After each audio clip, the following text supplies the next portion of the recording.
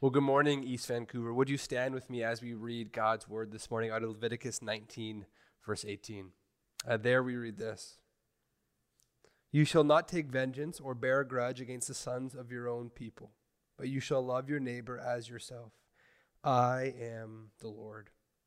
Remaining standing, let's pray. Heavenly Father, help us to love our neighbors. When we want to give up and move away, help us to stay. When we grow frustrated or impatient, help us to be the fragrance of Christ. When we despair, remind us of your steadfast and life-changing love shown to us in your Son, Jesus. Amen. Well, love thy neighbor is one of the least controversial parts of the Bible. If I was to pack it in right now, end my sermon here with love thy neighbor, sure there'd be a few of you who'd be annoyed at the brevity of the sermon, but no one would be offended. Love thy neighbor is one of the least controversial parts of the Bible. For example, many people, Christian and irreligious alike, have during the pandemic championed the wearing of a mask. Why? It's a simple way, we're told, to love our neighbor. And the whole world nods their head in agreement. Yes, loving your neighbor is a good thing. We can all, whatever you believe, get on board with that. Then why are we so bad at it? If loving thy neighbor is this universally agreed upon ideal, why are we, Christian and non-Christian alike, so bad at it? There are many places I could go to prove that this is true. But for reasons that will become obvious later in our sermon, I want to give us some local examples of bad neighboring. In 2017, the Vancouver Foundation published a now famous study looking at living conditions and connectivity in Vancouver. And what they found doesn't surprise any of us. Vancouverites are, on the whole, lonely. 40% of them said they sometimes felt lonely. More than a third said they felt completely isolated from their communities. In Vancouver, in general, participation in community-related activities, that's an activity outside your home, in the community. Participation in community-related activities with your neighbors has been on a steady decline since 2012. And yet, the same study that tells us all of this also tells us that this is not due to a lack of interest or desire. On the contrary, the study reads, most people want to get to know their neighbors better. Most people want this. Despite our desire to love and be with our neighbor, we are so bad at it. Now, we can put an even finer point on it as a church. In 3 of the 4 Gospels, we find Jesus either saying or affirming these very words in answer to the question, what is the most important commandment? In Mark 12, he says this. Jesus answered, the most important is, Hear, O Israel. He's quoting Deuteronomy here.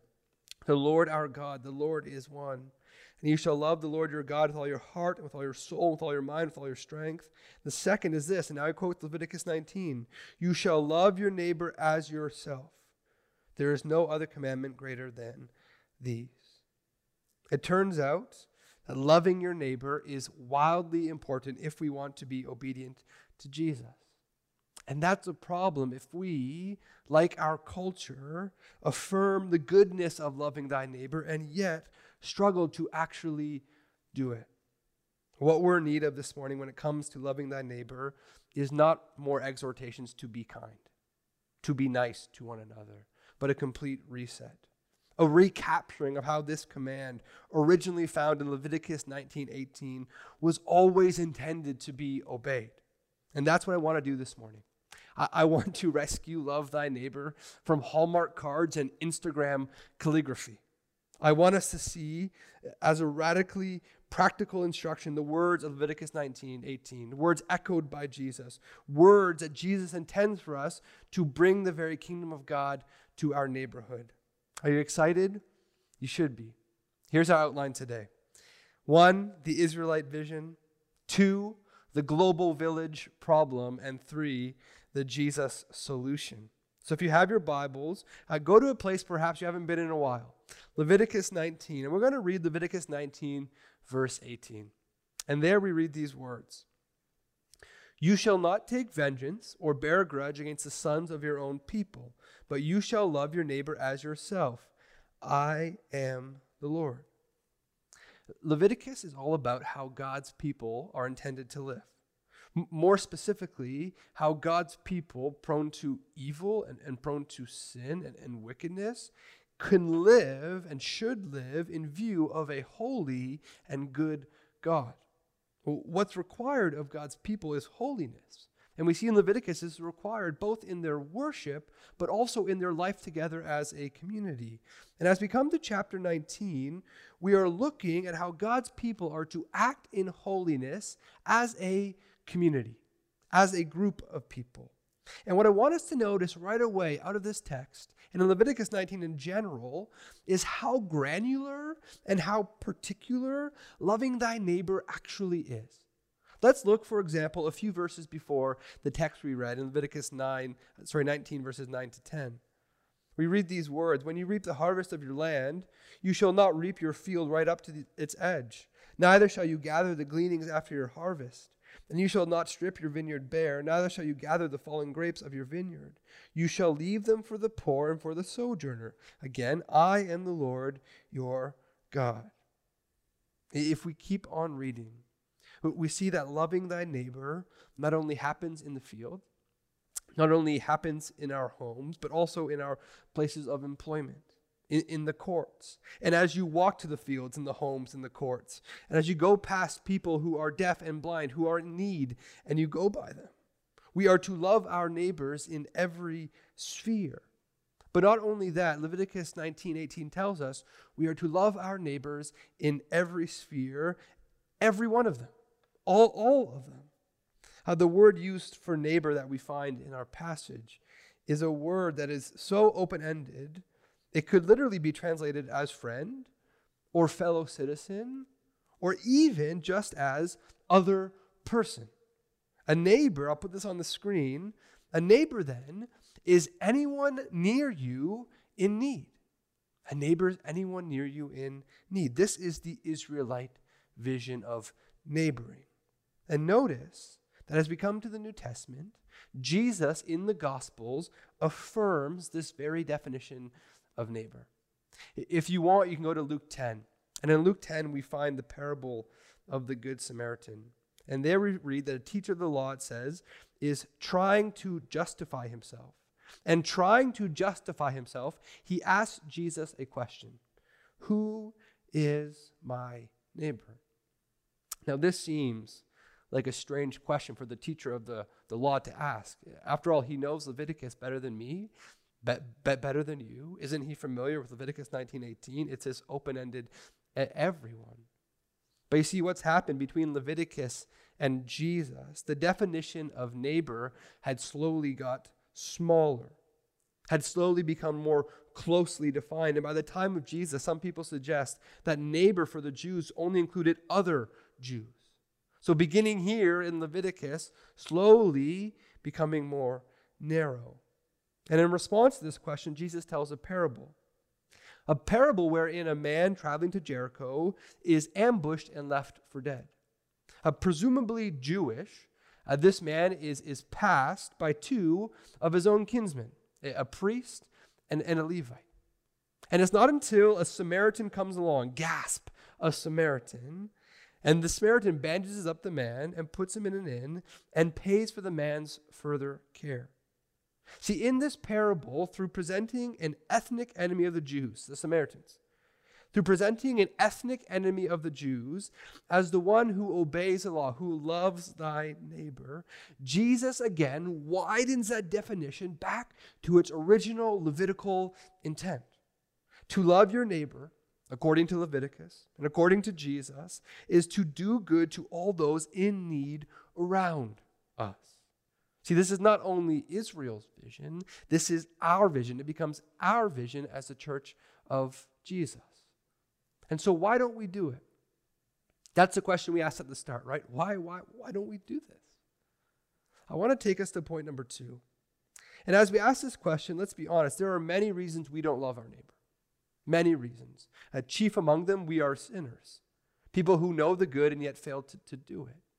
But I want to focus on one very particular reason why we do not love our neighbor this morning, one that exists uniquely in our age. I want to take us to point number 2, the global village problem. See, here's the problem. We read Leviticus 19, or maybe you don't, but we read the parable of the Good Samaritan and rightly conclude that our response ought to be to not put boundaries on who we classify as our neighbors. Well, we're quite comfortable with that. We show compassion to whomever is in need. The problem comes when we recognize that our world is much bigger than Jesus is. Our world is much bigger than Israel's. Our world no longer ends as far as the eye can see, but it reaches to the very corner of the earth. We go online and suddenly you and I are swept up in this thing that we love to call the global village. And so it works like this. Our news feed, it tells us not only what happened at Maine and Broadway last night, but also tells us of the hurricane threatening the Caribbean. Our political interests, they're not just local or even national, but in fact are international. We know the ins and outs of policies that have impacted people whom we've never met in a country that we've never been to. And we're anxious. We're not only anxious about crime in Hastings Sunrise, but we're anxious about crime in Chicago, in London, in New York, and beyond. And what happens when we think we can live in this global village is that we end up, I want to suggest to you very gently, we end up missing our literal neighbor next door. You know, the person who lives in the house beside your house, the person who lives in the apartment beside your apartment. We see the command to love our neighbors today, not as a specific command to love our literal neighbors, but as a universal idea about being nice to people in the world. This is the global village problem. In making our neighbors everybody, we have made our neighbors nobody. Author, farmer, Christian thinker, Wendell Berry, he famously summarizes the problem like this. There can be no such thing as a global village. No matter how much one may love the world as a whole, one can live fully in it only by living responsibly in some small part of it. Where we live and who we live there with define the terms of our relationship to the world and to humanity. If that quote sounds familiar to you, it's because when we planted Christ City East Vancouver, this was the quote we used in the video. This is why we're a neighborhood church. This is why we feel called to serve this neighborhood in this place, to serve these people. What's assumed in Leviticus 19? What's assumed in Luke 10? What's assumed even with the Apostle Paul and all his exhortations to love one another is this one often overlooked thing. It's really simple. Proximity. Proximity. You and I can really only love someone as far as our hands can reach. And that is either a very infuriating statement to you or an incredibly liberating one. If that statement is infuriating to you, let me remind you of something that I often forget. One of the foundational tenets of Christianity is that God is omnipresent. He's everywhere. That God is omniscient. He's all-knowing. That God is omnipotent. He's all-powerful. That God is all of these things, and, wait for it, you and I are not. You and I are not, despite what our technology tries to tell us, despite all our culture tells us, despite all these efforts to immortality in science and in Silicon Valley, we are none of these things. Further, we were made to be none of these things. See, what the Bible assumes all the way through, as you trace the arc of loving thy neighbor throughout the scriptures, is that you and I are geographically limited people with limited power and limited knowledge. And further, it's with all those limitations in play that you and I are to love our neighbor. Take it, please, from someone who likes to think he has the omnis at time, likes to grab a hold of those at times. When I try to love thy neighbor in need, not near me, but in the global village, tackling global problems with their global responsibility, I don't know about you, but I soon find myself despairing. I soon find myself discouraged. But if you're like me this morning, I want us to go together to point number 3, and this is the Jesus solution. And I want us to hear this liberating word, this freeing word that we find in the life of Jesus. John writes in his gospel, "And the word became flesh and dwelt among us." Christ City, how did Jesus love us? It's not from afar. It's not from a distance. John tells us that the eternal word became flesh and dwelt among us. As Eugene Peterson paraphrases in his commentary, the word became flesh and blood and moved into the neighborhood. Jesus rather enters time and space. And while fully remaining God, was not omnipresent. Jesus lived, taught, ate, laughed, mourned, rebuked. He suffered and he died, all within a relatively small geographical space. And while many heard him speak, he really only committed himself to the 12. It was these 12 whose feet he washed. These 12 who were welcomed into the most intimate moments of his life. And at some points, these 12 were even reduced just to 3.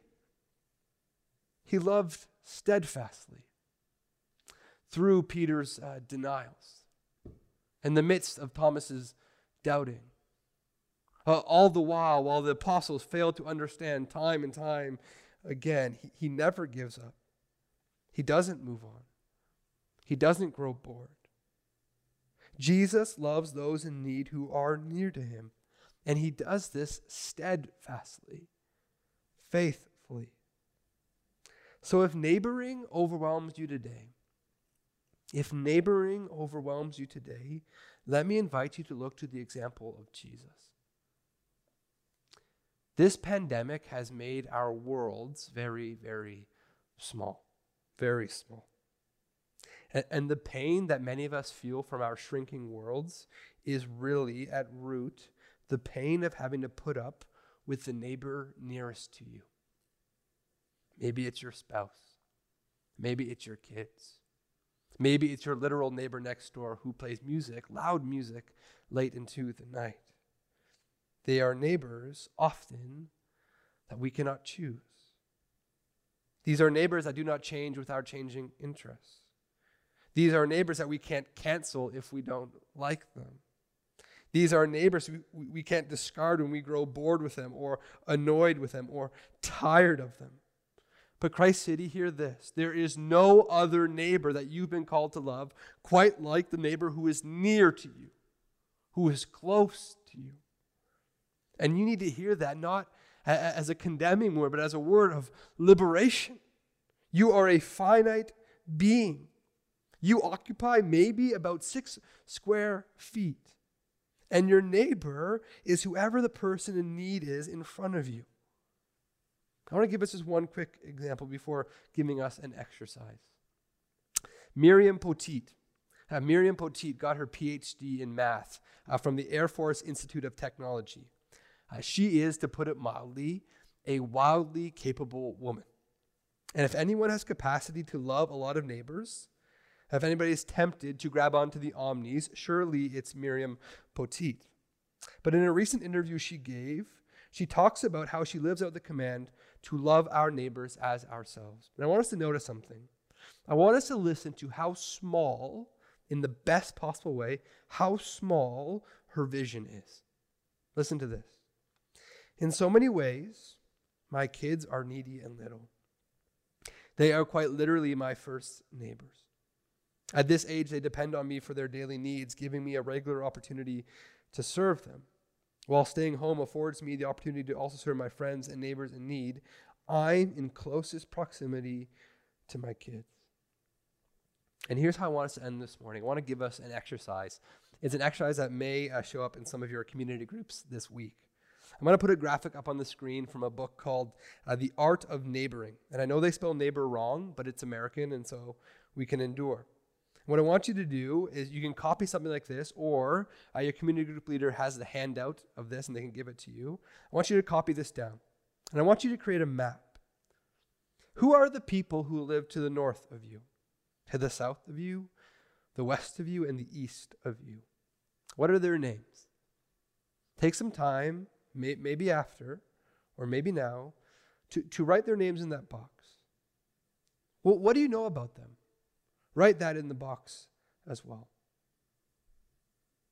Friends, these are the people you've been called to neighbor. And I know for some of you, those boxes will be full. You know all these people.